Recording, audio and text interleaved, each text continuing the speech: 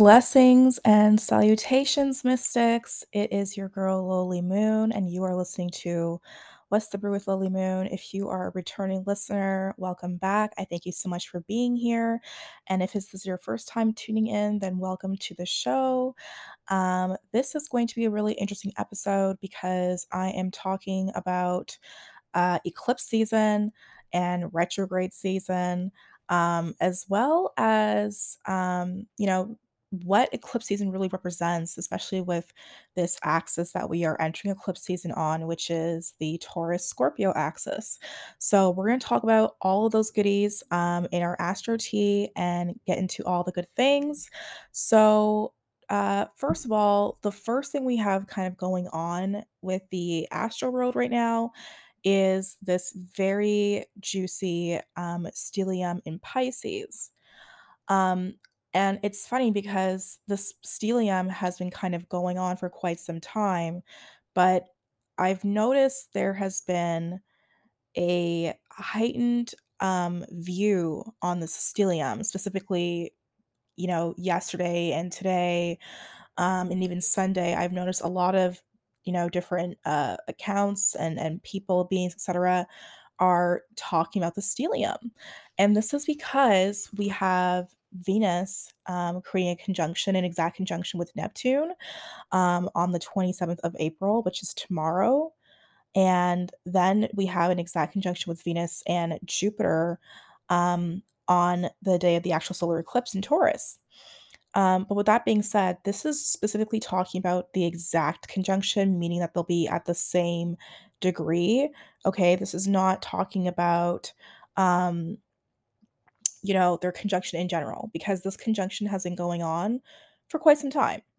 It's just that it'll be exact on these specific days, and that is what makes it so powerful and so amazing. Um, but with that being said, I'm seeing a lot of fast food astrology being shared about this. And it's really unfortunate, but also expected, to be honest. So if you've been seeing accounts post about these conjunctions as a stellium all of a sudden and really highlighting, like, oh my gosh, we have this rare Pisces stellium taking place on these days, when the reality is we've had this ongoing stellium for a while, this is a red flag. I understand that not everyone is going to be 110% fully invested in astrology, but I do believe that if you're going to share messages about astrology with the collective, you want to make sure it's accurate. You want to make sure that it's, relevant, and you go into more detail as to what you're referring to, because to just say it's a rare stellium now is kind of ridiculous. Yes, the moon is in Pisces, today the 26th, and will be in Pisces tomorrow, a little bit, I believe. But at the end of the day, like, this Pisces stellium has been going on for quite some time. Okay.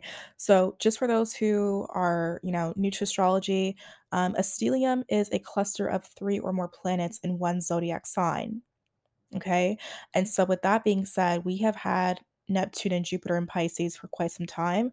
And when Venus entered Pisces on April 5th, this is what created the stellium. But it's been ongoing since Pisces season, to be quite honest. And I'm seeing a lot of different accounts and beings who are talking about it all of a sudden just now happening simply because the moon's in Pisces. And the real tea is, again, Venus has been in Pisces since April 5th, which is what makes the Pisces stellium, to have existed. And on top of that, Mars entered Pisces on April 14th, which is the previous season. Okay. So, why are these astrologers and other beings only now acknowledging the stellium? I don't understand. But you guys know that I have been talking about the Pisces stellium, ever since Pisces season, because we have entered and re entered this energy since then. So, again, if you are following any accounts that are just now highlighting this to you, it's a time to really reflect on why you are following such accounts. Because, astrology is not just this pop culture thing. It's education, it's science, it's something that we can use to better ourselves if we want to. It's here to support us, and we should make sure that we are, receiving that information in the best way possible, in the most accurate, most relevant way possible. Okay, everybody want to be an astrologer, but not everybody wants to do the work or simply, open up their eyes and tell you the truth, to be honest, and it's sad. But I really wanted to just take a moment to talk about that because, yes, it is very special that this conjunction is happening again. So Venus conjuncts Neptune on April 27th, and then Venus conjuncts Jupiter on April 30th, which is the day of the solar eclipse in Taurus. Again, this is the exact degree conjunction day, okay, not just the overall movement itself. This transit has been in place for quite some time, the conjunction. But it is very, very, very, very powerful now. So, what does this really mean for us? Well, it means that we are going to be perceiving most likely a lot of abundance from spirit to do with our spiritual growth, right, and really realigning ourselves in certain ways, but also allowing things to come to an end when they need to.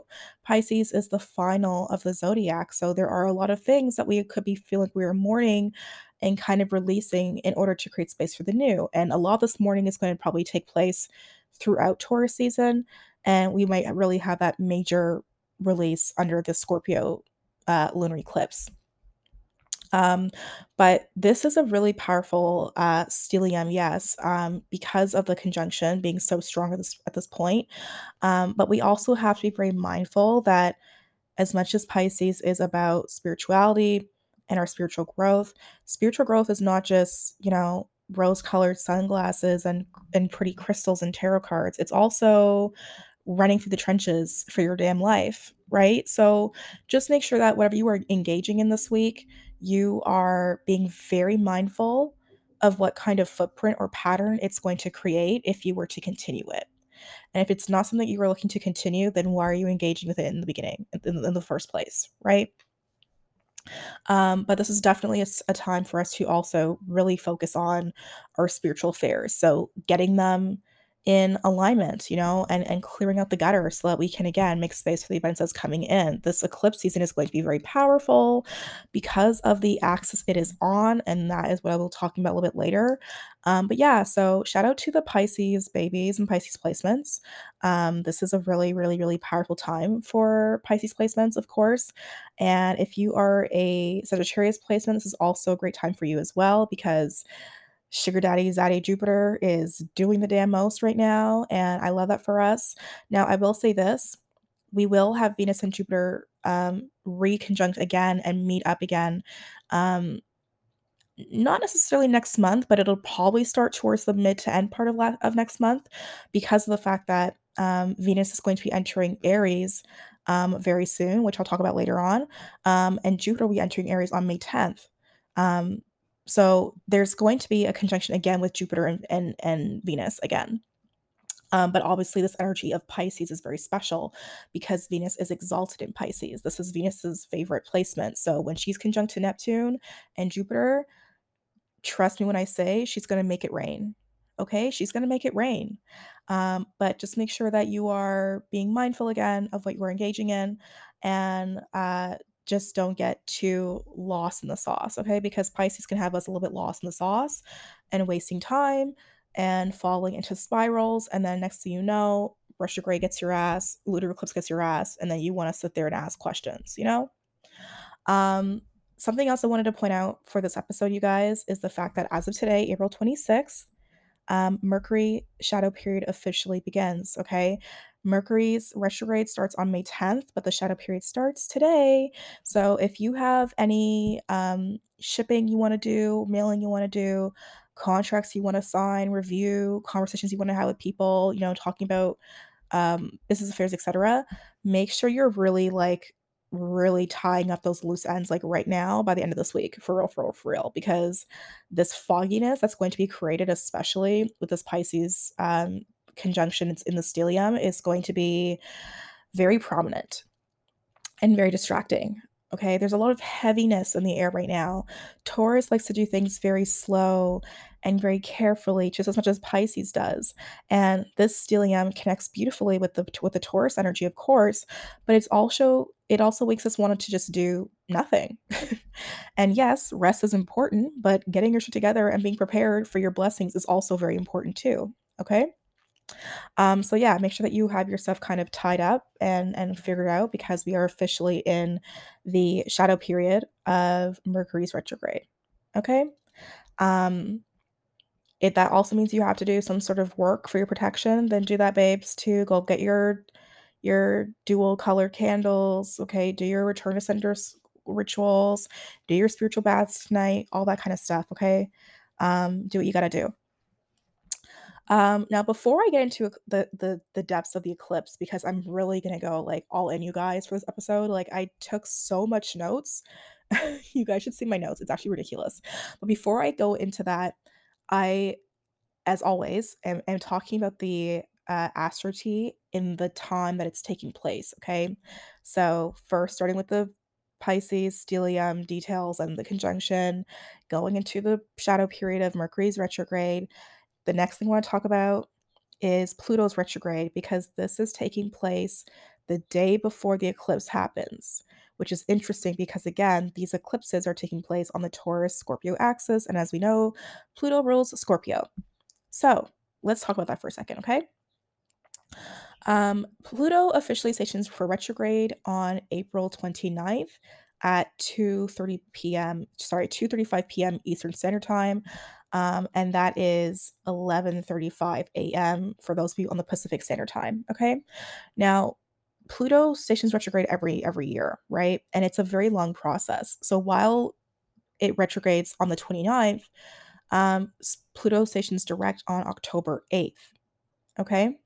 Now, when Pluto is stationing for retrograde, we actually have some interesting aspects and transits going on with Pluto. So, first of all, we have Pluto creating a sextile with Jupiter, Venus, and Neptune, which has been going on for a while in Pisces, and while also making a trine to Mercury in Taurus. And this is really, really, really nice because these are all harmonious aspects that Pluto is making to these planets and can really help us kind of understand what sort of, energy this retrograde will be carrying. So, for example, with the sextile to Pluto and Jupiter, this is telling us that, the energy of transformation and being reborn is being expanded in various ways for us. And so we don't have to keep holding on to parts of ourselves that we feel shameful of, and parts of ourselves that we feel, guilty and feel bad about. We need to allow ourselves to step into our new stories, step into our new lives. It's okay to have those shadow pieces and not neglect them without feeling shame for them. I feel like this Pluto retrograde is really going to help us with collective healing in many, many, many ways. um Now, with that being said, the sextile to Pluto to Venus is showing us how through this healing, through this work that we are doing, through this shedding process of these old stories of self and embracing what is anew and is being birthed at this time, is going to allow us to step into a new, level of wealth and in new levels of what we consider our values and our morals and the things we consider worthy to us, right? Venus is all about our relationships, our business affairs, our connections in various ways, and how we choose to drive those forward. And so, with Pluto working in harmony with Venus, it's showing us that we are stepping into all these new phases in this Venetian way, and that is beautiful.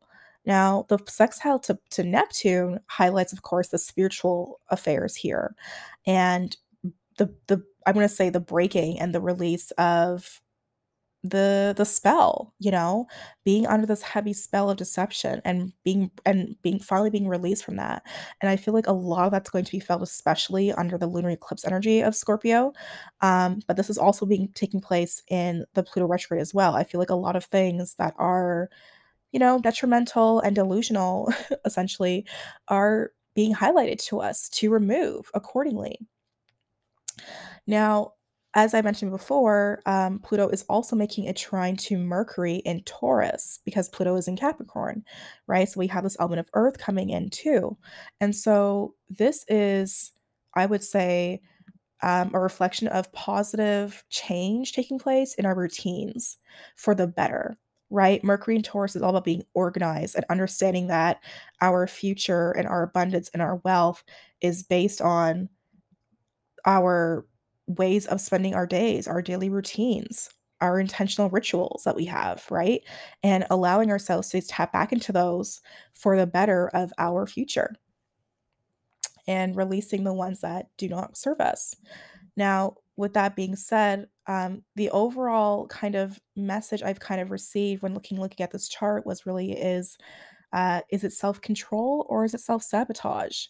And this is because when I was looking at this chart, I noticed that Pluto was squaring off to the moon, who is sitting in Aries at the 26th degree at the time of Pluto stationing retrograde. So when we think about Pluto, we think about breakage, right? We think about death, we think about rebirth, we think about transformation. But the shadow side of Pluto, because it's associated with Scorpio, of course, is the element of possession and control. And when we try to possess and control things too much, it becomes self sabotage, right? So there has to be this really um, you know, get really good understanding of balance and allowing ourselves to surrender to the idea of control so that we do not become self-sabotaging. Okay. But I really feel like this Pluto retrograde is really going to be really beneficial for healing in so many ways for the collective and allow us to really step into these new aspects of love and relationships and abundance in ways that we could have never dreamed because it's even more grand than that, and that is the Pisces sweetness of these aspects. So, with that being said, it's a very long journey. Like I said, it's like a 6 month almost journey for Pluto's retrograde. So it being an outer planet and being so damn far from us, we tend to kind of forget that it still has an effect on us, and it does. But it will be seen more so, I would say, from a global standpoint, especially because we have that positive aspect to Jupiter with Pluto. So this is going to be seen, I would say, globally in various ways. Okay, so if you want to look at where, of course, Capricorn is in your chart to understand, where Pluto is stationing retrograde, definitely do that. Look at the house that it's in, and understand it, digest it, reflect on it, and see what comes of it, and be open to how that area of your life is shifting. But also look at your placements of Pisces, whether you have planets there or not. It doesn't matter. We all have a house that has Pisces energy, and look to see where this also is taking place, this shift and release as well, and stepping into the new, because that's what's really taking place right now. And all this is tied into, of course, the eclipses, because, like I said, we start with the solar eclipse in Taurus literally the next day after Pluto stations for retrograde. So we will talk about that next. Okay, so before I can even really talk about the solar eclipse in Taurus, I have to, of course, highlight the entire timeline of this eclipse pattern and cycle that we are on, because this eclipse taking place on the Taurus Scorpio axis, this month and next month, so April 30th and May 16th, it's not the first of the eclipses on this axis. The first one we actually had on this axis was last year. So on November 19th of 2021, at 3:57 a.m. Eastern Standard Time, so 12:57 a.m. Pacific Time, we had the lunar eclipse in Taurus.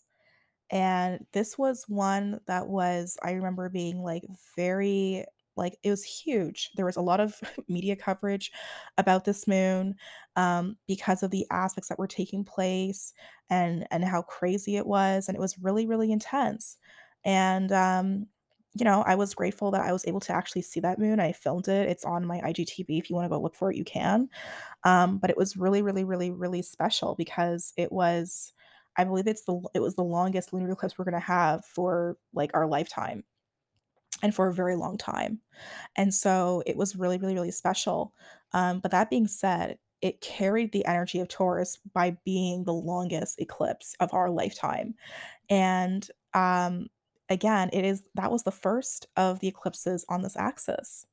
And that took place on in Scorpio season, right? And it's interesting because that moon was at the 27th degree when it took place, which means the sun was at the 27th degree of Scorpio, and Pluto's retrograde right now that we have this year is taking place on the 28th degree. So we have this very similar kind of pattern here going on, of course, to do with the closure and release and etc.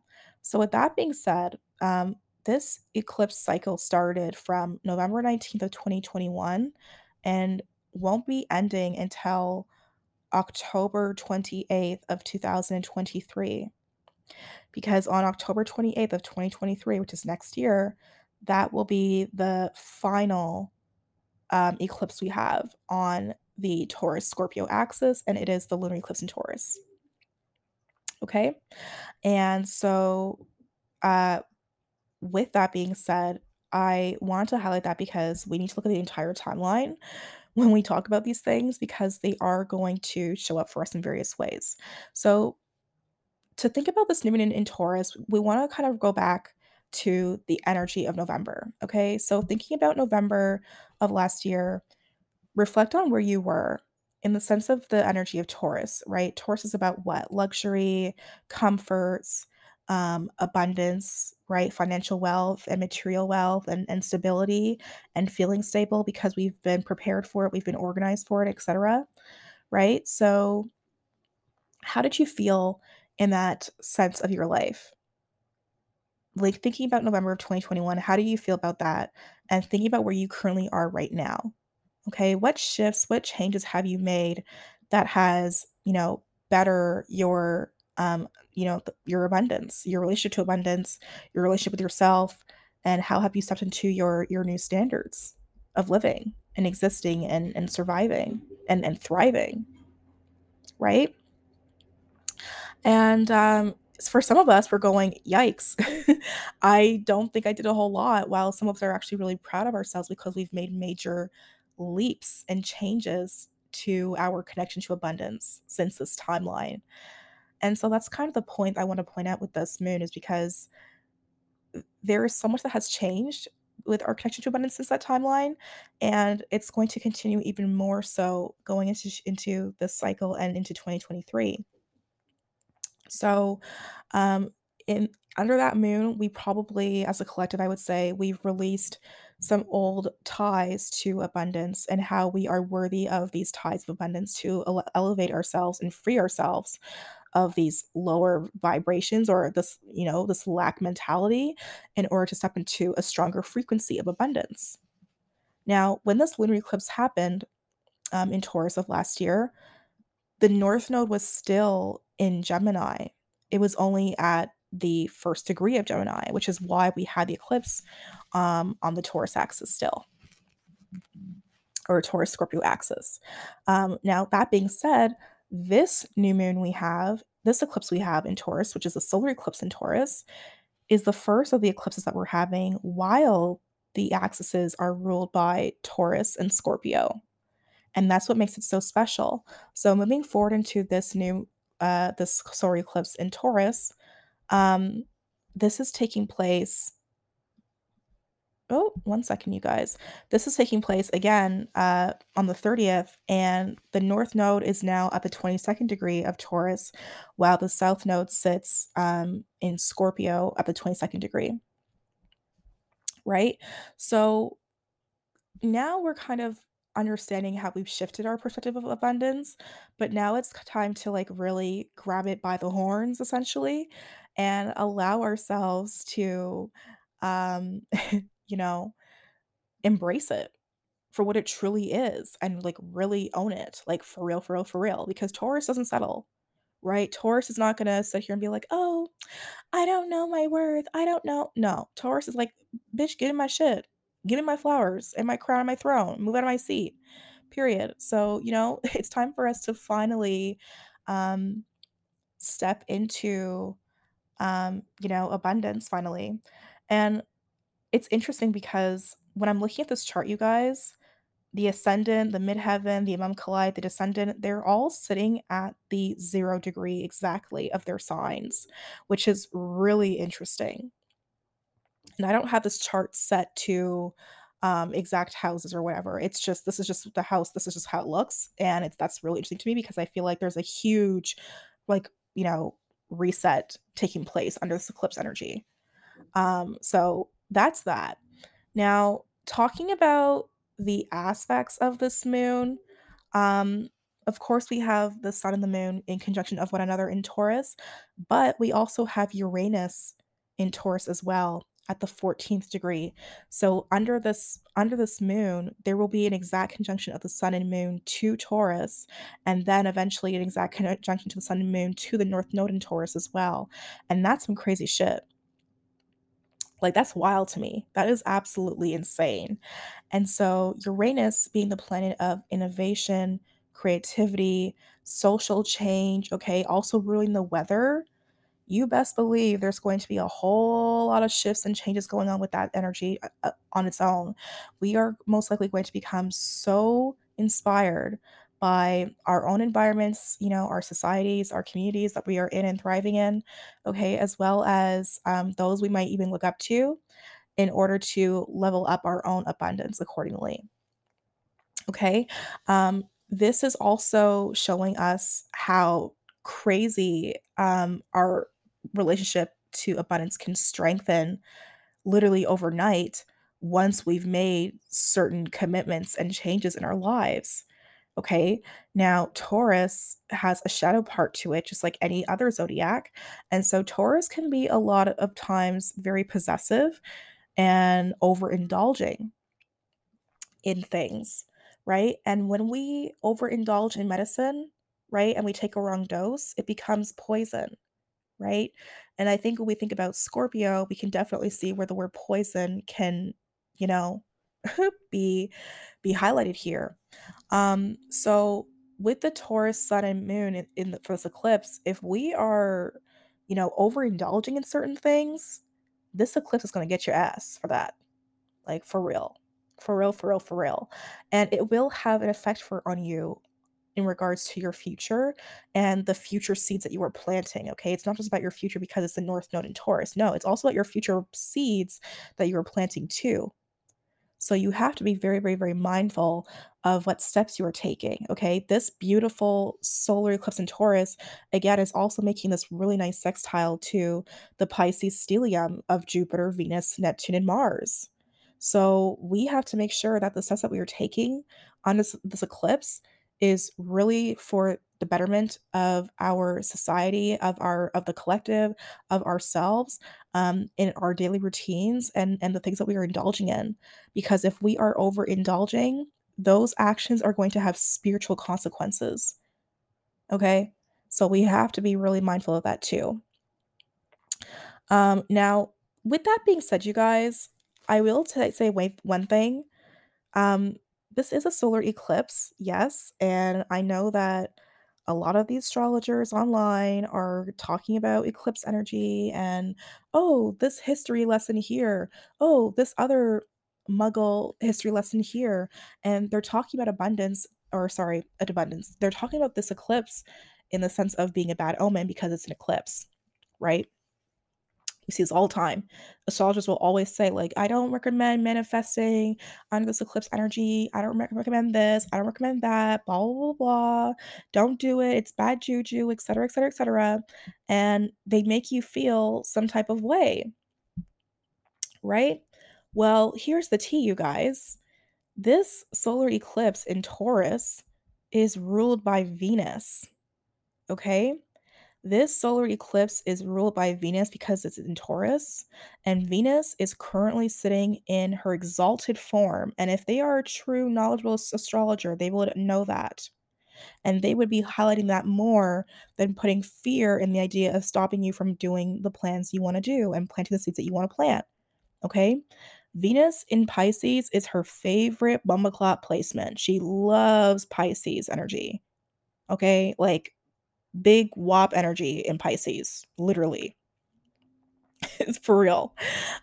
So with that being said, Venus is supporting us. Venus is supporting the desire for expansion in abundance, the desire for expansion in business, the desire for expansion in wealth, generational wealth, and being organized and being more stable. If all you want to manifest under this moon is stability and to be more organized, that is the best thing you could possibly do for your future beloved, honestly and truly. You don't have to do always just rich witch magic because it's a Taurus moon. You can do so much more with Taurus energy. It's so much more than that, okay? Organization preparation breeds abundance, period.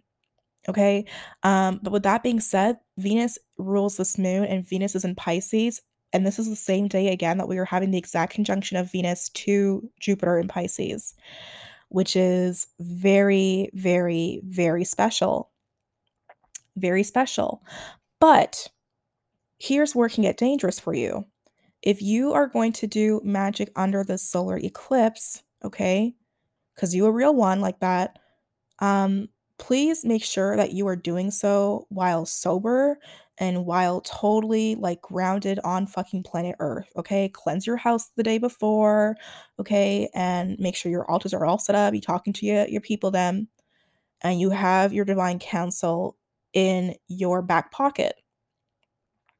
Because if you are in an altered state of mind, which can be fun with Pisces energy, yes, um, but if you are in an altered state of mind, okay, and you are under the delusion that Pisces can bring, okay, and your mind is more vulnerable and your spirit and your body is more vulnerable to outside sources because eclipse energy is where a lot of different kind of magic is worked, you guys. It's not just all love and light magic. There's a reason why eclipses have a bad omen in history, in Muggle history, because a lot of a lot of dark magic is practiced too under eclipses. Okay, the portals are being wide fucking open right now. They're being opened very widely right now, busted wide open. All right, and so there's all kinds of entities and agents surrounding us. Okay, whether you can see it, feel it, or not, it doesn't matter. It is around you. Okay. So I'm saying that to say, like, I'm not hating on no one who likes being in an altered state of mind. Do your thing. I get it. But under the eclipse energy and when you're looking to work magic, I would say do it sober so that you are not in an altered state of mind, so that you are totally grounded and totally in your body and totally aware of your surroundings. For some of us, yes, being in an altered state of mind can really enhance your ability to notice the things around you. But if you are truly a spiritual being, you understand that you don't need those things to enhance your ability. You are totally able and capable without it. Okay. So that's the first thing I would say, first and foremost. Secondly, make sure that you are protecting these prayers of prosperity and these seeds that you're planting with all of your might because Pisces attracts everything. Pisces is very much like honey and it's, it's the energy of life. And so life breeds all types of things. Okay. There can be parasites in that. So just make sure that you are being mindful and moving with not silence, but moving with guidance. Okay. This is big high priestess energy. Okay, this is where the high priestess and the empress come together to make a plan. Okay, so just make sure that you are being very intentional and take your time, you guys, and understand that the things that you are planting at this time will probably take their time and should really be about an over a lifetime's worth of work and development and not just a short term type of thing. Okay, now, because there's an eclipse again, you don't I'm not saying you have to work magic. You totally don't have to. If you don't feel comfortable doing it, you don't have to. Okay, your ritual is whatever you want it to be. Your ritual could literally be writing a letter to yourself and burning it. Okay. But if you are going to work magic that is abundant related to abundance, you can totally do that. Okay, you can totally do that. Personally, I will be because yeah, I definitely will be. So yeah, that's just that. Um, but that's kind of what I have to say mostly, I guess, about this eclipse. As a reminder, this is a solar eclipse in Taurus that is going to grow into the lunar eclipse in Scorpio. And the lunar eclipse in Scorpio is actually taking place on May 16th at 12:14 a.m. Eastern Standard Time. So for those of you who are on the Pacific Standard Time zone, this would actually be taking place at 9:14 p.m. on May 15th for you. Okay? And so under this energy is where we are going to feel the climax energy of the intentions and tests and etc that we have had to put in the work of for or under that new moon energy, whether you're working magic or not. And so with this Scorpio moon, we have that, not necessarily this the Pisces stellium, that's actually gone now. And so now there's like this wake up call and alertedness that's kind of happening. And instead of us actually having a Pisces stellium, we actually have this um Aries stellium taking place under the Scorpio moon, which is really interesting because we're going from omega energy to alpha energy under this moon cycle, like really quickly. So, for example, the moon in Scorpio is going to be connecting with Jupiter, who's now at the first degree of Aries, as well as Neptune and Mars in Pisces. But in Aries, we have Jupiter, we have Chiron, and we'll have Venus. So there's a lot of interesting energy going on there. As while the moon is making this trine with Jupiter, Neptune, and Mars, we are also going to be having, of course, the opposition of the Scorpio moon to the sun, of course, in Taurus, the North Node in Taurus, um, as well as Mercury actually in Gemini. And yeah, and of course Uranus, as well. Uranus in Taurus. So there's a lot of powerful pressure that might be felt at that time again, and that pressure can make us kind of go into a state of craziness, okay, and alertedness that is really wanting to grip things tightly and repossess things in a really tragic way that can lead to self-sabotage.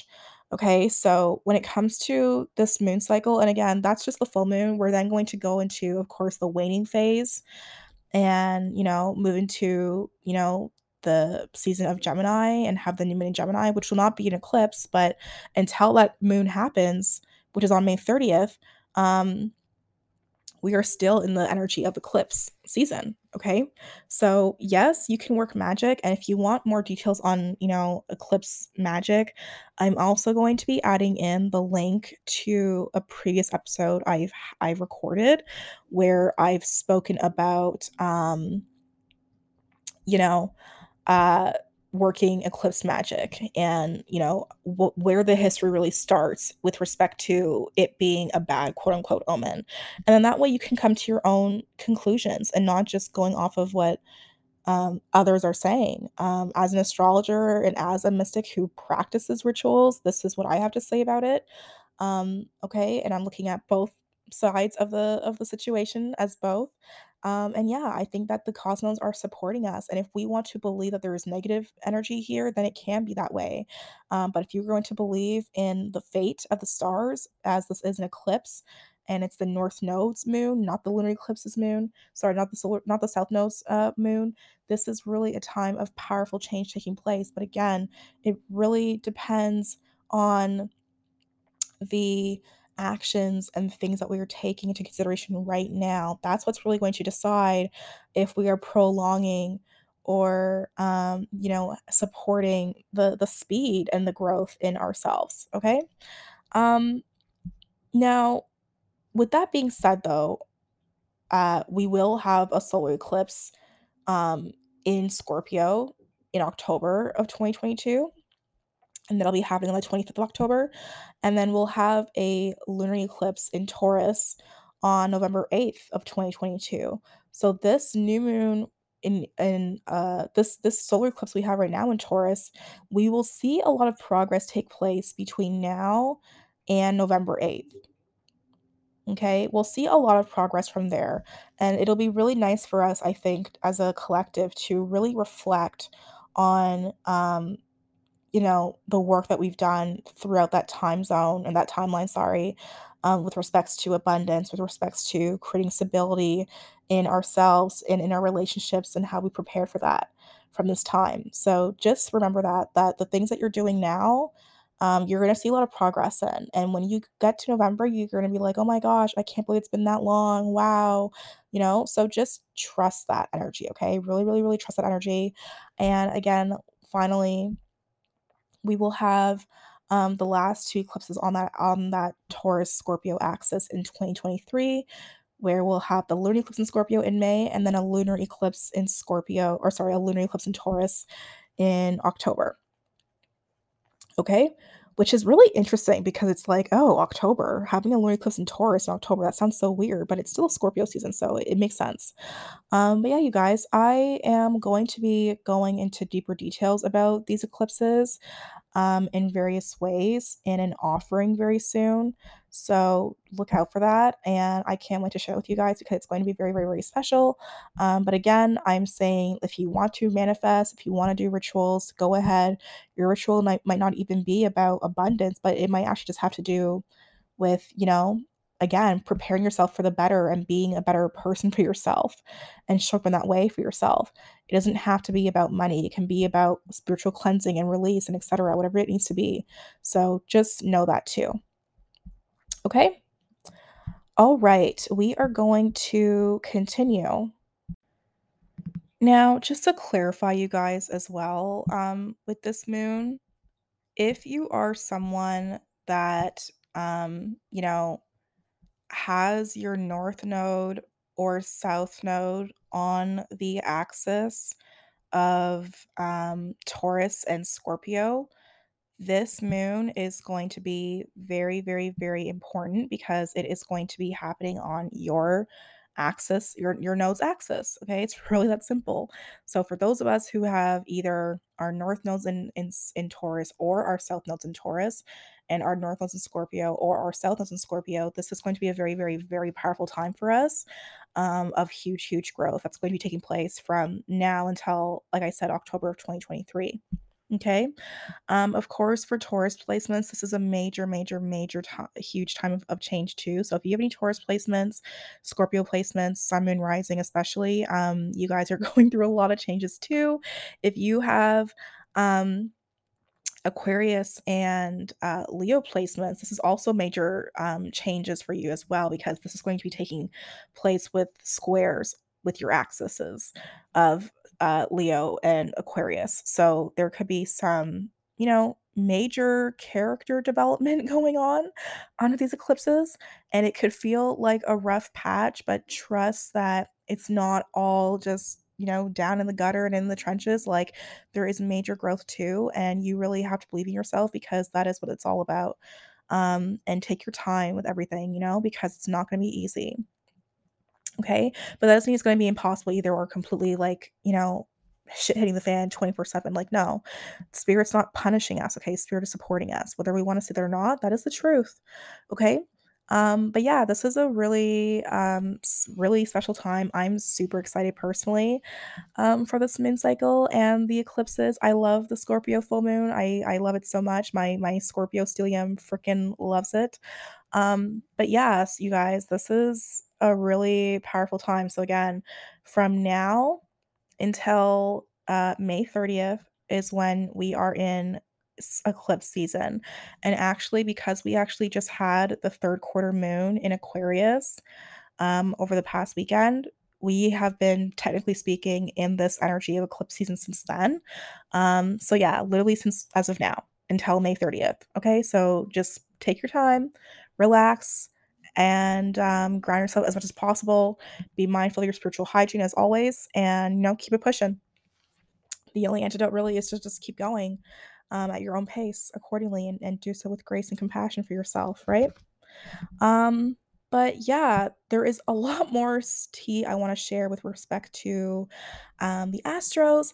The last part of the Astro tea I wanted to talk about is actually Venus entering Aries. Okay, so Venus will be entering Aries on May 2nd, and this is happening at 12:10 p.m. Eastern Standard Time. Okay, so, with that being said, Venus entering Aries is very bold energy. It's very loud.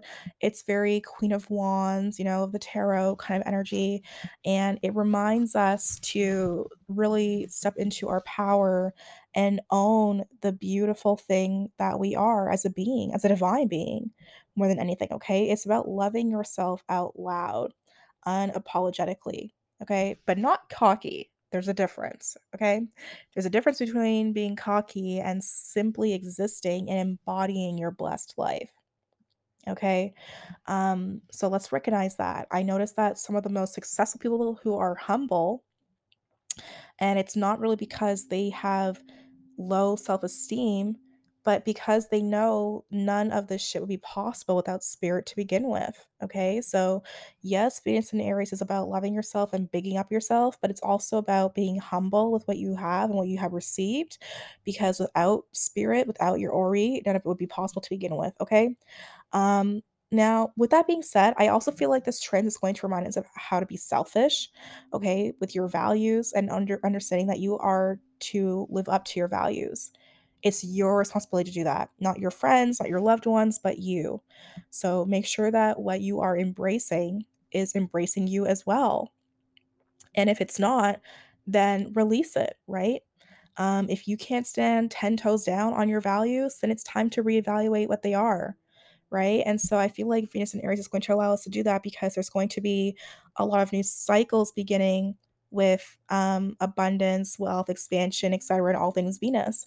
And this, of course, ties in very nicely with the eclipse season because that's exactly what we're doing with the North Node being ruled by Venus right now. We are stepping into a new level of understanding generational wealth and community and expansion and stability and preparation and organization, right? And being able to really embody the energy of the Empress by taking care of ourselves in that way. Now, with that also being said, this is also a trend that's going to remind us why it is so important to invest in yourself and how investing in yourself is a form of self care. Okay. We all have goals and dreams, but the steps that we take to fulfill them is what shifts them from dream to our reality. So some dreams require you to level up in order to receive them, right? In fact, most of the time, our dreams require us to step up in order to receive them. So during this transit, I can see that we will most definitely all benefit from reflecting on how we are investing in ourselves through resources. Okay, whether that might be courses or books or certain routines that we are engaging in, or the nutrition we put into our bodies, or the social nutrition we pour into ourselves from the beings around us, even. Okay, so this is really special. This trend is also really about minding your own business and how minding your own business is a form of protection. Yes, yes, yes, yes, yes, yes. Sometimes getting involved with others' affairs can lead to our own detriment. Okay. It's one thing to lend a helping hand until it gets amputated because your ass was minding shit that was set in stone by spirit as a lesson for that person to handle and learn from on their own. Okay? Venus in Aries takes place during retrograde and eclipse season for a reason. So, again, mind your business, your own business. Okay. And if you are choosing to lend a helping hand, just make sure that you are in a space to do so, meaning that all of your corners are covered and your cup is flowing on all realms and planes. And I don't just mean in the material realm, but also the spiritual one too. Okay. Because sometimes you not minding your business could lead to someone getting their business even more harmed than good. Okay. Of course, for the Aries placements, the Martians, hey guys, this is going to be a time for you to really step into letting others help you. Okay. And saying yes more and not always saying no. Okay. There could be some new love coming your way, some new business coming your way, some new affairs coming your way. So be open to that. But again, be mindful of the fact that we are under eclipse and retrograde season, and this could also be a test in various ways to test your values and to see if you're going to stand by them or not, or just accept anything. Okay, so really recognize that. For the Venetians, this is probably going to take and bring in a sense of alertness to yourself and really, really like taking a really deep look at yourself and going, okay, what the fuck am I actually doing? And really like stepping up your game like a lot. Okay. And there could also be some new cycles beginning with yourself with respect to self discovery and reflection. Okay. So yeah, this is going to be a really interesting transit.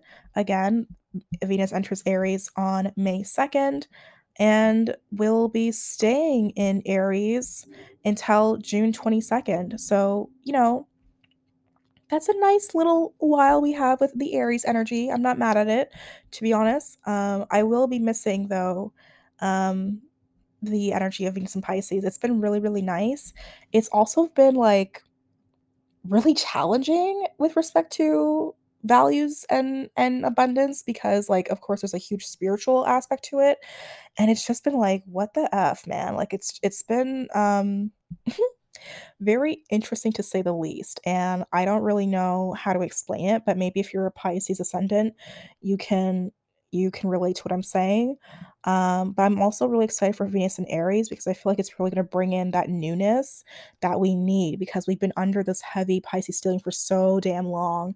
And I feel like once it kind of wanes and we only have Neptune and Jupiter there, we'll be able to really breathe a little bit more and really see our plans really take off a lot more for 2022. Because I feel like a lot of us for 2022, we had really high hopes for, with the energy of the twos and oh my gosh, I'll go with synchronicity. And then it's been like this huge, like slow, major slow, like not disappointment per se, but just really quiet. And that's because of the influence of the Pisces stealing that we've been under. So yeah, I think that Venus in Aries will be really, really nice. Of course, Jupiter going into Aries soon after will be really great too for this. But yeah, it's time for us to really step our game up, you guys, with Venus and Aries. And remember to again self-invest. Okay. Self-investment is truthfully self-care and self-love in the best expression possible. And again, mind your bumble clot business because Venus and Aries is all about that. And honestly, I would say Venus and Taurus is the same thing. I mentioned Venus going into Gemini on June 22nd, but I actually skipped all the way from Taurus. Venus will be entering Taurus on May 28th. So Venus will be going through Aries for a very short period of time, actually. Venus will be, in Aries for like what? 18 days. That's pretty short. But again, it's also the energy of Aries. But then we'll be entering Taurus on the 28th of May. So yeah, there's going to be a lot of again, alertness, to this transit. And it's going to be very, very, very quick. So there's gonna be a lot of hustle and bustle and a lot of quick, fast cash, I feel like, being made too for those of us who are looking to do that. So yeah, that's what I have to say about Venus and Aries. I don't know how I skipped over Taurus like that. I totally skipped over Taurus. That's so funny. Um, but yeah, that's all I have to say finally for the Astro Tea. There is a lot brewing, and I will be going into more depths about everything with respect to eclipse season and the retrogrades as well, of course, online from Instagram and Twitter and other spaces like Patreon. So look out for that. And I want to get into our spiritual gospel next, okay? Okay, so for the spiritual gospel, and this is gonna be the last segment of the show because I told myself this wasn't going to be a long episode, but I did have a lot to say for the Astro Tea. And as I said, I have a lot more to say, and that's why I'll be hosting different things and offering different things for all this cosmo chaos kind of going on because there's so much to say about it. Anyway, so for the spiritual gospel, I really wanted to talk about generational curses and generational wealth. And the reason why I want to do that is because of the fact that we have officially entered eclipse season.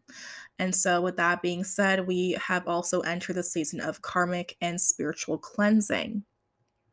Okay.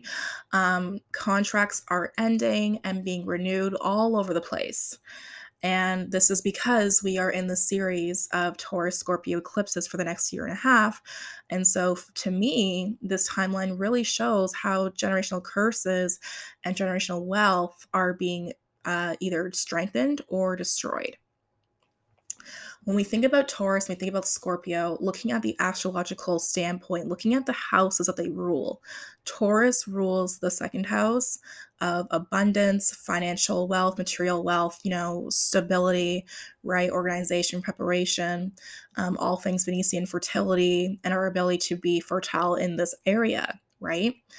The second house is, of course, right before the third house, which is the house where we usually will see the Imamkalai um, appear, which shows us the root of our chart and shows us our humble beginnings.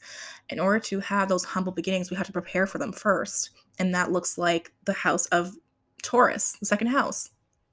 Now, if we look at, of course, the sister sign of Taurus being Scorpio and look at the house that Scorpio rules, this is the eighth house of the ancestors, right? Death, destruction, rebirth, transformation, etc. Snakes are always shedding their skin, right? So it's the energy of the ancestors in many ways. We know this, of course. And so, of course, with that being said, the ancestors are proof that generations before us have existed. Without them, we wouldn't exist.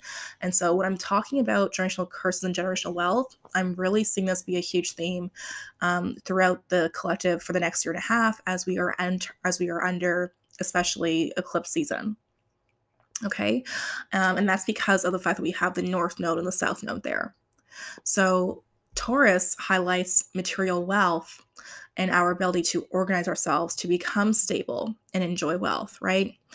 And Scorpio shows how we can obtain and maintain this with other individuals, as Scorpio represents collective wealth, I like to call it. So, the result of what happens when we put our resources together, like a marriage, for example, that is Scorpio energy.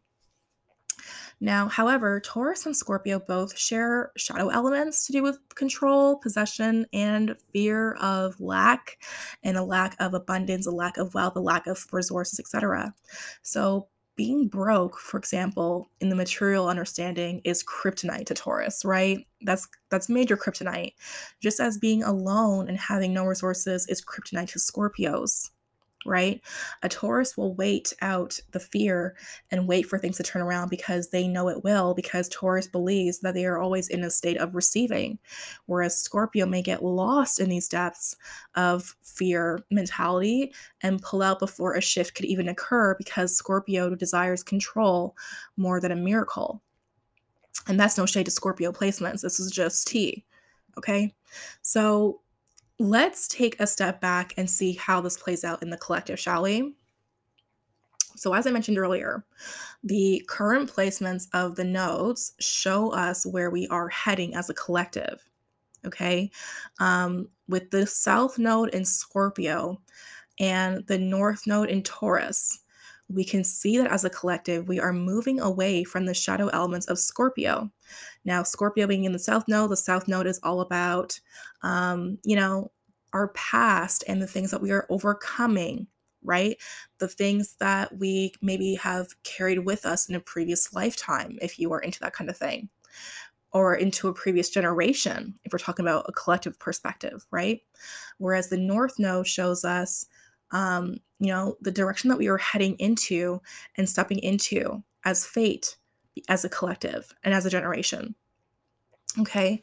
And so, that being said, the shadow elements of Scorpio being the South Node can include themes of fear, lack, and, plugging out too soon and, staying in that kind of space. And because we are seeing the North Node in Taurus, which is really about, again, overcoming these things, we are stepping into the comfort that wealth can bring when it is brought together. The North Node in Taurus says it's time to get organized and prepare for what is coming. Preparing for what is coming means returning to the ancient ways of our ancestors and returning to what is important. Okay. So, for example, when we hear girl boss podcasts and these alpha male podcasts, which these two type of podcasts have become very, very, very popular during the pandemic, they talk about generational wealth a lot because it's a form of I would say, motivation, right? To talk about generational wealth is to really motivate ourselves into stepping into it, I would say, right? So, that being said, when they're talking about generational wealth, how often are they talking about unity, right? A lot of these platforms and talk spaces talk about generational wealth being created and gained on their own. And this is upkeeping the mindset of being hyper independent and doing it all on your own, which is very, masculine. And there should be a balance of masculine and feminine energy, as we know and understand, with regards to spiritual awareness and hygiene and maintenance, right? We see this in everything, in every culture. Is that doable? Yeah, of course it is. We've seen it happen, with our friends, ourselves, even our own families, right?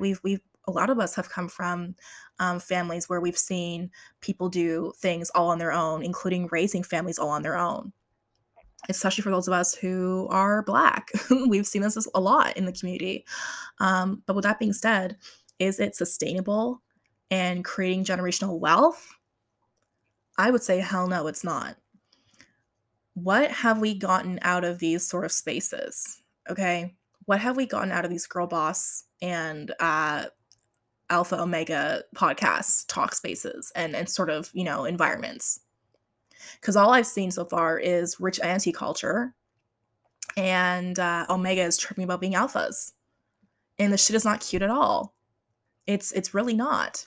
Um, you know, it's sad. At the end of the day, generational wealth requires a generation after ourselves to receive the flowers and fruits we planted in this lifetime. That's kind of the point, right? Generations are created by humans, by families. And I don't just mean, the single parent families either. I'm talking a two-parent household or more. If you're into that, go off, I guess. Okay, household. Single parent households definitely can and have indeed created generational wealth, but at what cost to the parent? Normally in those situations, the parent is like sacrificing their own needs, which happens, of course, when you have kids. But usually, when you have someone to help you with that, it's not as horrible, right? And it's sad because they do it all, and when their kid goes off to school or whatever it might be, it's a sense of achievement for them because they did it all on their own. But at what cost to their own mental health, at the cost at their own well-being, which I'm sure also affected the way these kids were raised and grew up to see them anyway, right?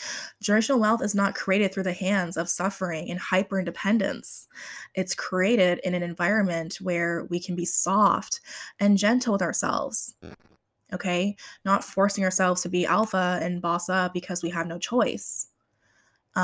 So, if your goal is to be a rich auntie, then beloved, you're not creating generational wealth at all. I'm sorry, but you're not. You're probably catching up on emotional maturity because you had trauma in your childhood and teenage years and are now spending your 20s and 30s healing. And that's okay. But let's call it what it is. All right. And I'm not saying that this is bad or that it's wrong. I believe that you should live your life the way that you want to. And if that means being a rich auntie and being a great auntie to your nieces and nephews, then go off. Great. Not everyone who has kids is creating generational wealth either. Okay. There's a flip side to this too. A lot of parents are creating generational wealth curses instead of wealth itself. Okay.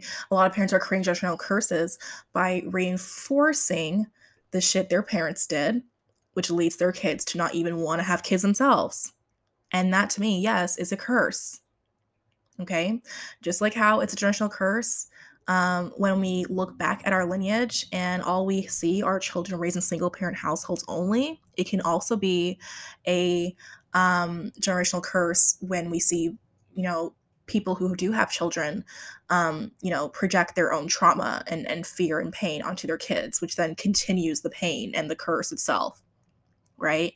And for those of us who do come from a long line of beings who were raised in single parent households, this is a very key, obvious reason as to why, your current relationships aren't working. There's a curse in this, and it's deeper than just you. It's literally generational.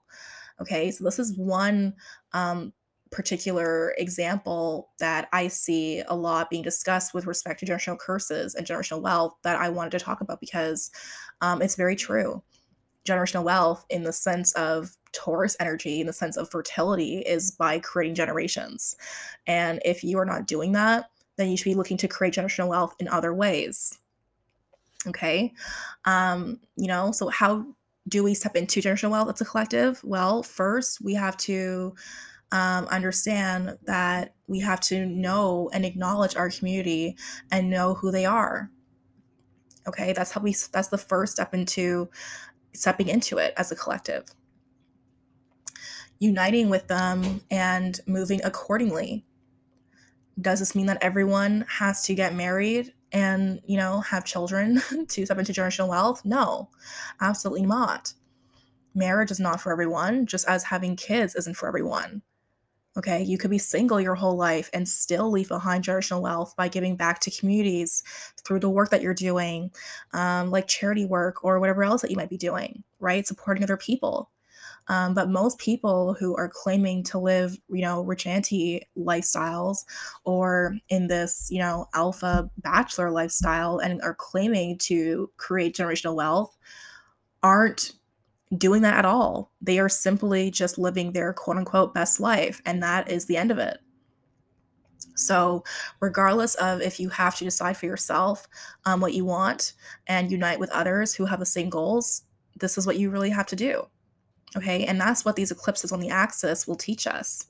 Clearing out and moving away from communities that no longer serve us and stepping into the ones that do. Okay, and just to dive a little bit deeper into this understanding generational wealth, I've seen so many tweets and posts online from various platforms talking about, um, yeah, spirit, source, God, creator didn't put me on this planet to work and pay bills and die, and oh, the ancestors' dream for me is to lay on the beach and be naked and eat fruit all day and just glow up. Really? Do you truly believe that? Like, really? Is that what you think generational wealth is? Because that's not doing anything at all. The same ancestors that fought against all odds of disease, systemic oppression for some of us, okay? I'm not talking about the colonizer bloodlines right now. I'm talking about the other bloodlines, okay? And they did so, okay? They fought this systemic oppression by rising up together and busting their asses so that your ass could exist. Do you truly believe they did all of that for you to just lay on the beach and get BBLs, okay, and be naked on the beach and take selfies and eat fruit all day and do absolutely fucking nothing? No, that's not generational wealth. That is not. It's a form of it through an action, but to do that only and to think that that's your only, mission in this life is to just do that is very selfish and ridiculous. And this is exactly why them generational curses stay active. Because y'all swear that the ancestors who you claim aren't playing about you are literally playing with you because you playing about them and their legacy. Okay, the ancestors definitely want us as a collective to live in luxury, absolutely, which includes laying on the beach naked and eating fruit. Yes, 100%. Okay, and healing and resting. This is all a form of generational wealth, absolutely. But to say that you are entitled to do only that and nothing at all, okay, and leave nothing behind is delusional. I'm sorry, but not sorry. So figure out what you want, what generational curses you are here to break, because newsflash, if you are here right now, that's what you are here to do, beloved. Okay, and get organized with the support of spirit and your community to create generational wealth on your own and with that community. Okay, now sometimes the generational wealth is simply engaging in generational peace and engaging in generational love. Okay, and that's wealth too. Sometimes generational wealth means banishing the spirit of addiction from your bloodline and choosing to not engage in certain activities like drinking or smoking because every elder that you know who did this passed away too soon from said habits that led to things like lung cancer or kidney failure or heart failure, etc., you name it, and possibly not able to complete their mission because of that. Okay. When I'm talking about wealth, I don't just mean, in money or in just having children. Okay. There are plenty of ways to do this. And, if you thought otherwise, then I wish you on your journey. That's all I have to say to you. But this idea of wealth requires doing the work and honoring the progress you've made for past generations and those to come. Because again, the literal term of a generation is those coming after us. Okay. Um, and that's the truth. Now, with that being said, if you're also a mystic or a healer in your community, whether you dab in magic or not, okay, and you complete rituals for others, for money, for love, for resistance of the system, for unity of families, or even the healing of mental health for other people, whatever it might be, their journey, okay, you yourself are already supporting the expansion of generational wealth of others. And for that, I want to say, as a former as a current light worker, thank you. Okay. A lot of mystics fit this category, but this kind of work is so demanding and tiring as well because it is a lot of work. It is totally worth it, but still it's a lot. And sometimes those mystics don't even have their own generational wealth that will live beyond their physical self because they poured it into other generations of, their community. Okay. At the end of the day, they still did their part in the mission because they knew the mission is beyond laying down and eating fruit somewhere. Okay. Generational wealth is the act of selflessness, period. And I truly, truly, truly believe that. Um, I believe, as a collective and throughout these eclipses, we will see more communities uniting as one to truly create generational wealth in the material way that I was explaining before. And it's going to be really looking like the times of the old generations of our ancestors, hopefully minus the segregation water hoses and police dogs, but still. This is true. I really believe that more beings of indigenous bloodlines will be not only reclaiming their land, but becoming successful in this as well and redistributing the wealth of their community. More farming, more homestead, more homeschooling, and even home births will be taking place at a higher rate, I believe, through this movement with the collective. And these are just some examples, okay, of us stepping back into the old ways of our ancestors and realigning with the earth, because the North Node in Taurus is really about us realigning with the earth. Okay. Remember that Earth Day and Earth Awareness, whatever month and everything like that takes place in Taurus season for a reason. Okay. Nobody want to live off the man no more. Everybody wants to do things on their own and have their own shit. And that means being with our own communities of like-minded beings. Okay. And, with those examples of like home births and homestead and homeschooling, we've seen this kind of push take place during the pandemic by force and by choice, and it will continue to grow, I believe, personally. Okay. So this is just one way and theme that we can see this, theme of generational wealth being played on this axis and how it's going to change the collective. And I think that in 20 years, we'll look back at this generation of kids who are, living in this space and think, damn, you guys, y'all have seen it all. Okay. Now, like I said, again, generational wealth is not just having families and not just, having children or getting married, but it is about the people coming after us. So if you are not doing those things, at least make sure that you are showing up in another way for the next generation to create that wealth, because that's what we are all here to do as a collective, period.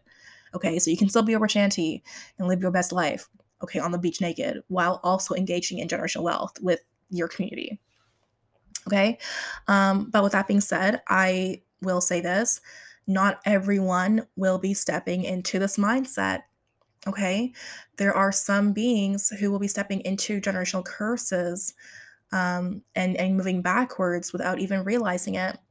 But this is because of their lack of self awareness. Okay, that's where generational curses are breeded. They are breeded in a lack of self awareness. So, one obvious example of this is the ongoing spiritual warfare taking place.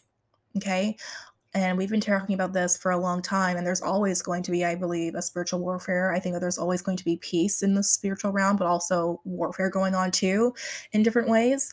And we are definitely seeing that very heavily right now.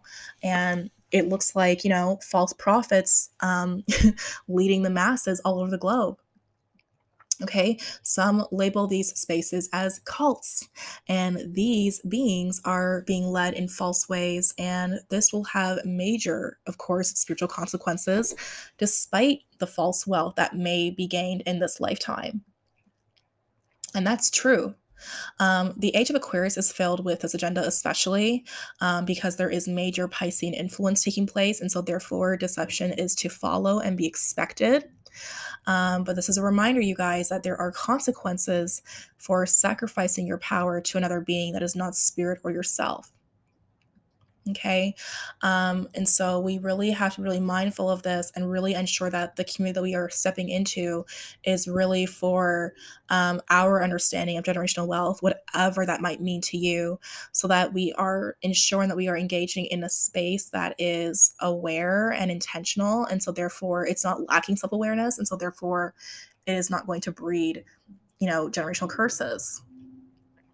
Another example, I would say, of how some people, some beings could be stepping into generational curses, and this is a very sensitive political and spiritual topic, um, but I will talk about it, and that is with regards to the laws being pushed in the South of the United States to do with abortions. Okay. It's very fucked up, I think, what's happening there. I think it's really fucked up. And I personally, I don't know the numbers behind how high the rates are for women that are getting abortions in these areas or, anywhere else, or how they look under different communities and demographics. But I am certain that they have risen and will continue to do so. I think it sucks that the South is doing what it's doing, specifically Texas, especially, right, with these laws. And now, people with wombs who are looking for that choice to term a pregnancy will have to go elsewhere. And it could lead to so many insane consequences. Um, and that's just really messed up too. But I do still think that even against all these odds, I do really believe that this, practice and this procedure is going to continue to rise. And why?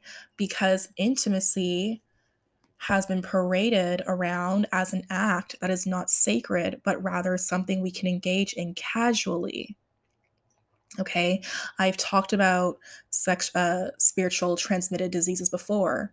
Just like how we have sexual transmitted diseases, we also have spiritual transmitted diseases, and these can be transformed and passed on through the act of intimacy, including, yes, obviously sexual intimacy. I'm talking about, okay.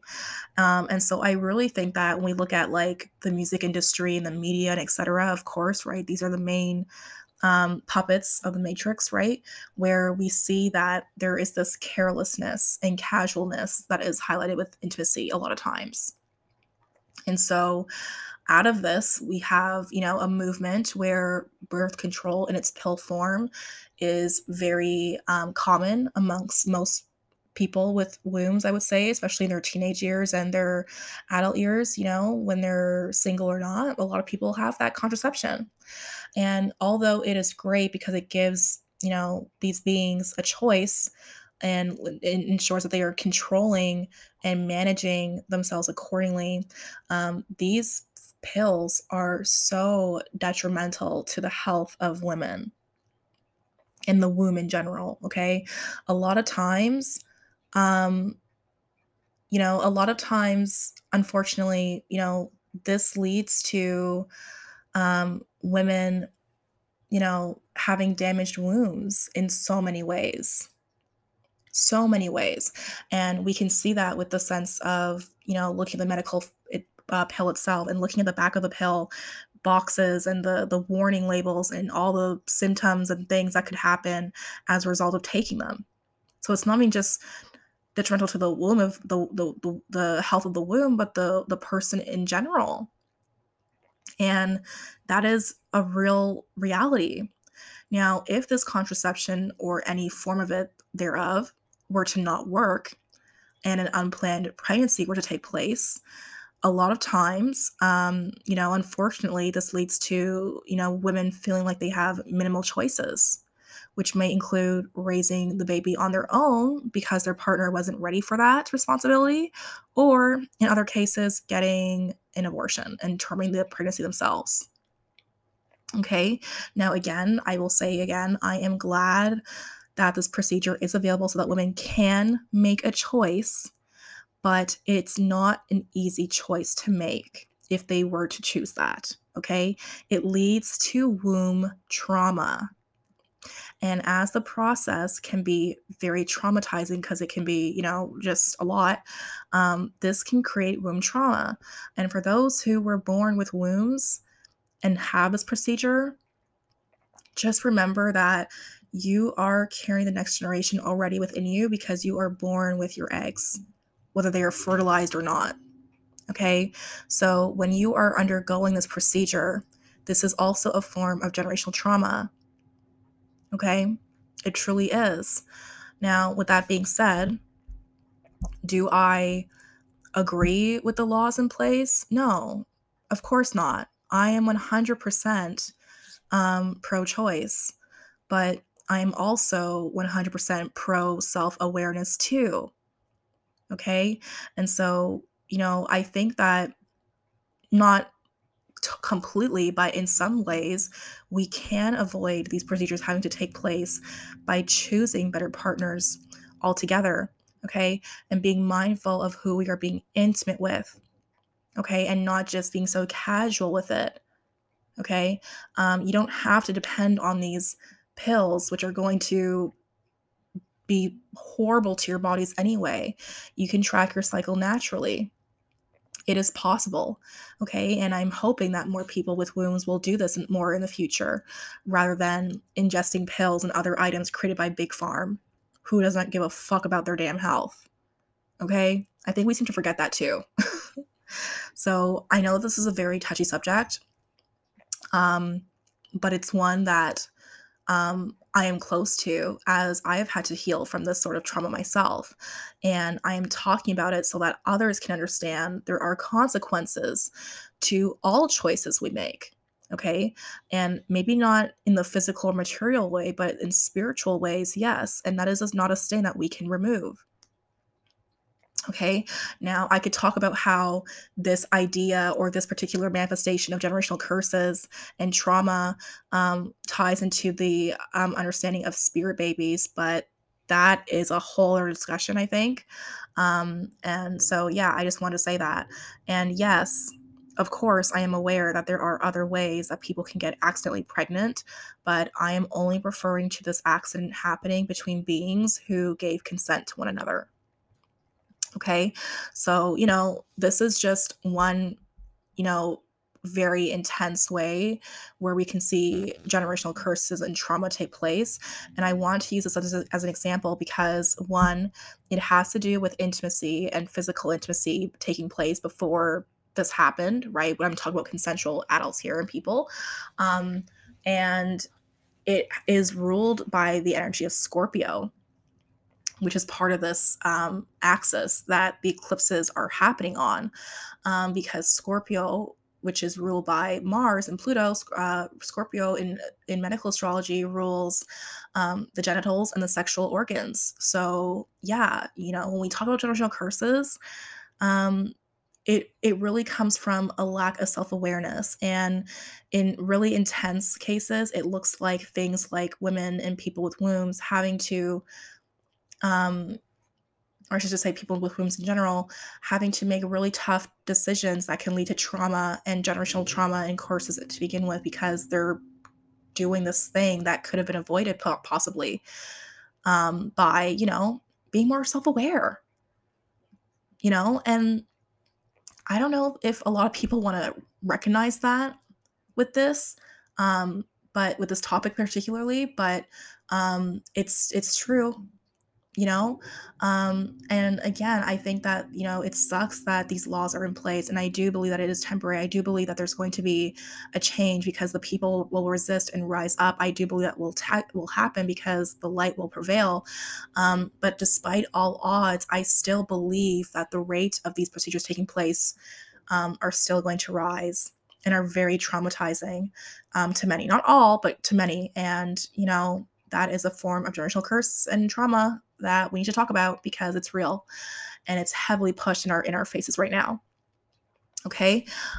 So, um, with that being said, the bottom line is generational curses end with self awareness, and generational wealth begins with self awareness.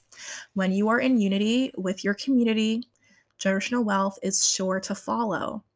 Self awareness is key to our survival and our ability to thrive. It affects our relationships and the type of relationships we have, okay? How we show up in the world, how we show up for our families, our communities, and of course, how we show up for ourselves. Okay. So if you were born into a family that carries heavy tides of generational curses, whether they look like what I described or completely different, I have a lot of love for you and just want to say I am proud of you and the progress that you have made. Okay. This work is not easy. Okay. Breaking the curses of having control in your relationships versus surrendering and being in love is not easy. Breaking the curses of abuse, of addiction is not easy. Breaking the curse of real material wealth because you put yourself before others is not easy. But remember, you are not alone in completing it.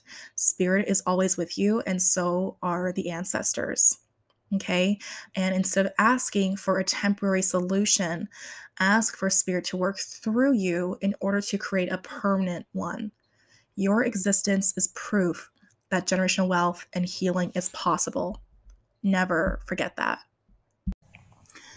Something I also wanted to talk about really quickly with respect to generational wealth and curses is that this capitalistic society and these systems in place of oppression and what have you, they thrive off of generational curses and trauma. They thrive off of us being in a lack of self-awareness, in us being hyper independent and, quote unquote bossing up and doing things on our own. Okay. It breeds this survival mode. It breeds this lack mentality. It breaks this distrust in the community and the collective. And that is also just, not great to be in, really and truly, what it feeds their agenda. So just keep that in mind as well. Again, these are just, very specific examples I was giving of how traditional wealth and curses and trauma can manifest, and I'm using them because they are very hot topics in on the timelines right now, in various ways in their own reasons. But yeah, as we are entering this eclipse season, there are a lot of these kind of cycles and others, of course, that are taking place where we are either stepping into those that is generational wealth and releasing the curses and trauma, or we're repeating certain cycles of trauma and curses without even realizing it because of that lack of self-awareness. So it can be really intense and include literal other physical beings, whether we've created them or not, or it can be just detrimental to ourselves and craptastic either way. But with that being said, I wanted to go into the ancestral antidote. And, their main real focus, of course, was really about self awareness. So, practicing self awareness can be done in various ways. You can use the cosmos to do this. Okay, looking at your chart and looking at where Taurus and Scorpio sit in your chart, what houses they are in, and how this reflects your life and the life your ancestors had. Okay, reviewing your own North and South node placements too. All right. Like I said before, I do have an offering coming out soon that can support you in doing exactly that. So stay tuned for that. But practicing self awareness also means having those difficult conversations with elders and others in our lives to release yourself of generational curses and stepping into the wealth that you are worthy of. Okay, so that means letting go of certain relationships, certain connections with people, whether they're friends or romantic loved ones, right? Who are really not what we need, but maybe what we want, and are really doing more detrimental harm to our spirit and, the generation after us. Then, support, it's time to have those conversations, right? Sometimes the things that we desire and think we desire and are trying to call it and magnetize towards us are the things that are exactly going to be, our Achilles tendon. So it might be time for us to have those conversations as well to release ourselves from those curses and stepping into that wealth that we are worthy of. Okay. um, Doing up your ancestral offerings really big right now is huge, and venerating your honorable ancestors is super super important right now. Okay, throwing them a party, honestly and truly, you don't have to wait until Samhain. You can do it right now.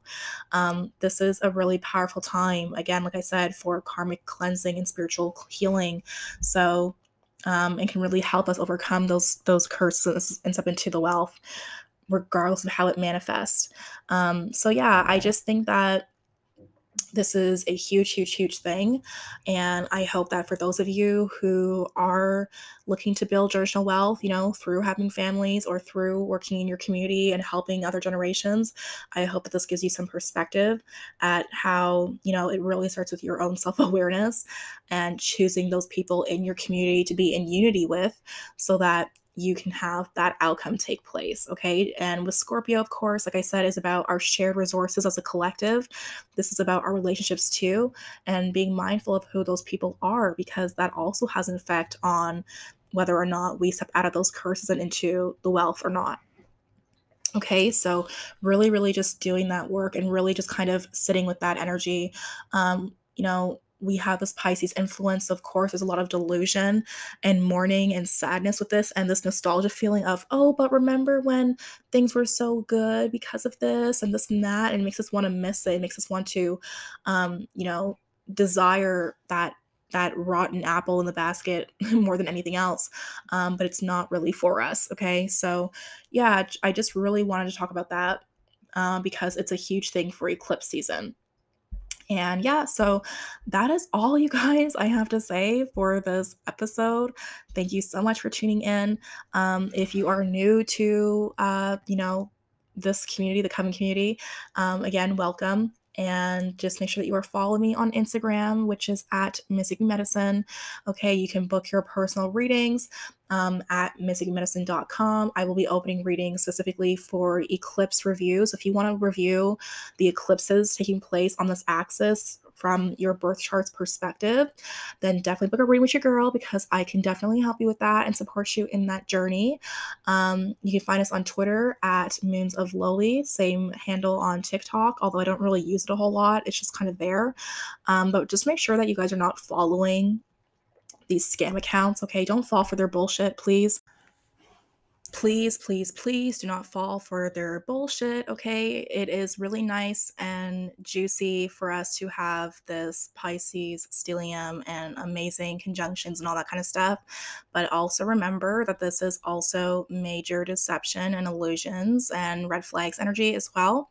So just be mindful of that. Okay, Instagram has recently updated their reporting of an account section. So now you can report accounts and select organization or business, and then type in the actual account of the business that they are trying to scam or mock, and then that way Instagram can do a proper investigation. Do I believe this is actually going to do anything? No, not really. I think it's just a new wave of nonsense. I don't think it's really going to help, but we'll see. But anyways, you guys, that is all I have to say. Happy eclipse season. We are all embodying generational wealth, and we are all releasing old, disgusting, lacking generational curses. We are embodying wealth in so many ways, through peace, through love, through stability, through security of self, through self-love, okay, in all the ways we possibly can, through our dreams and goals coming to fruition in this reality. So focus on that, ground yourselves as much as you possibly can, protect your head. All right, one love, Ashe, peace.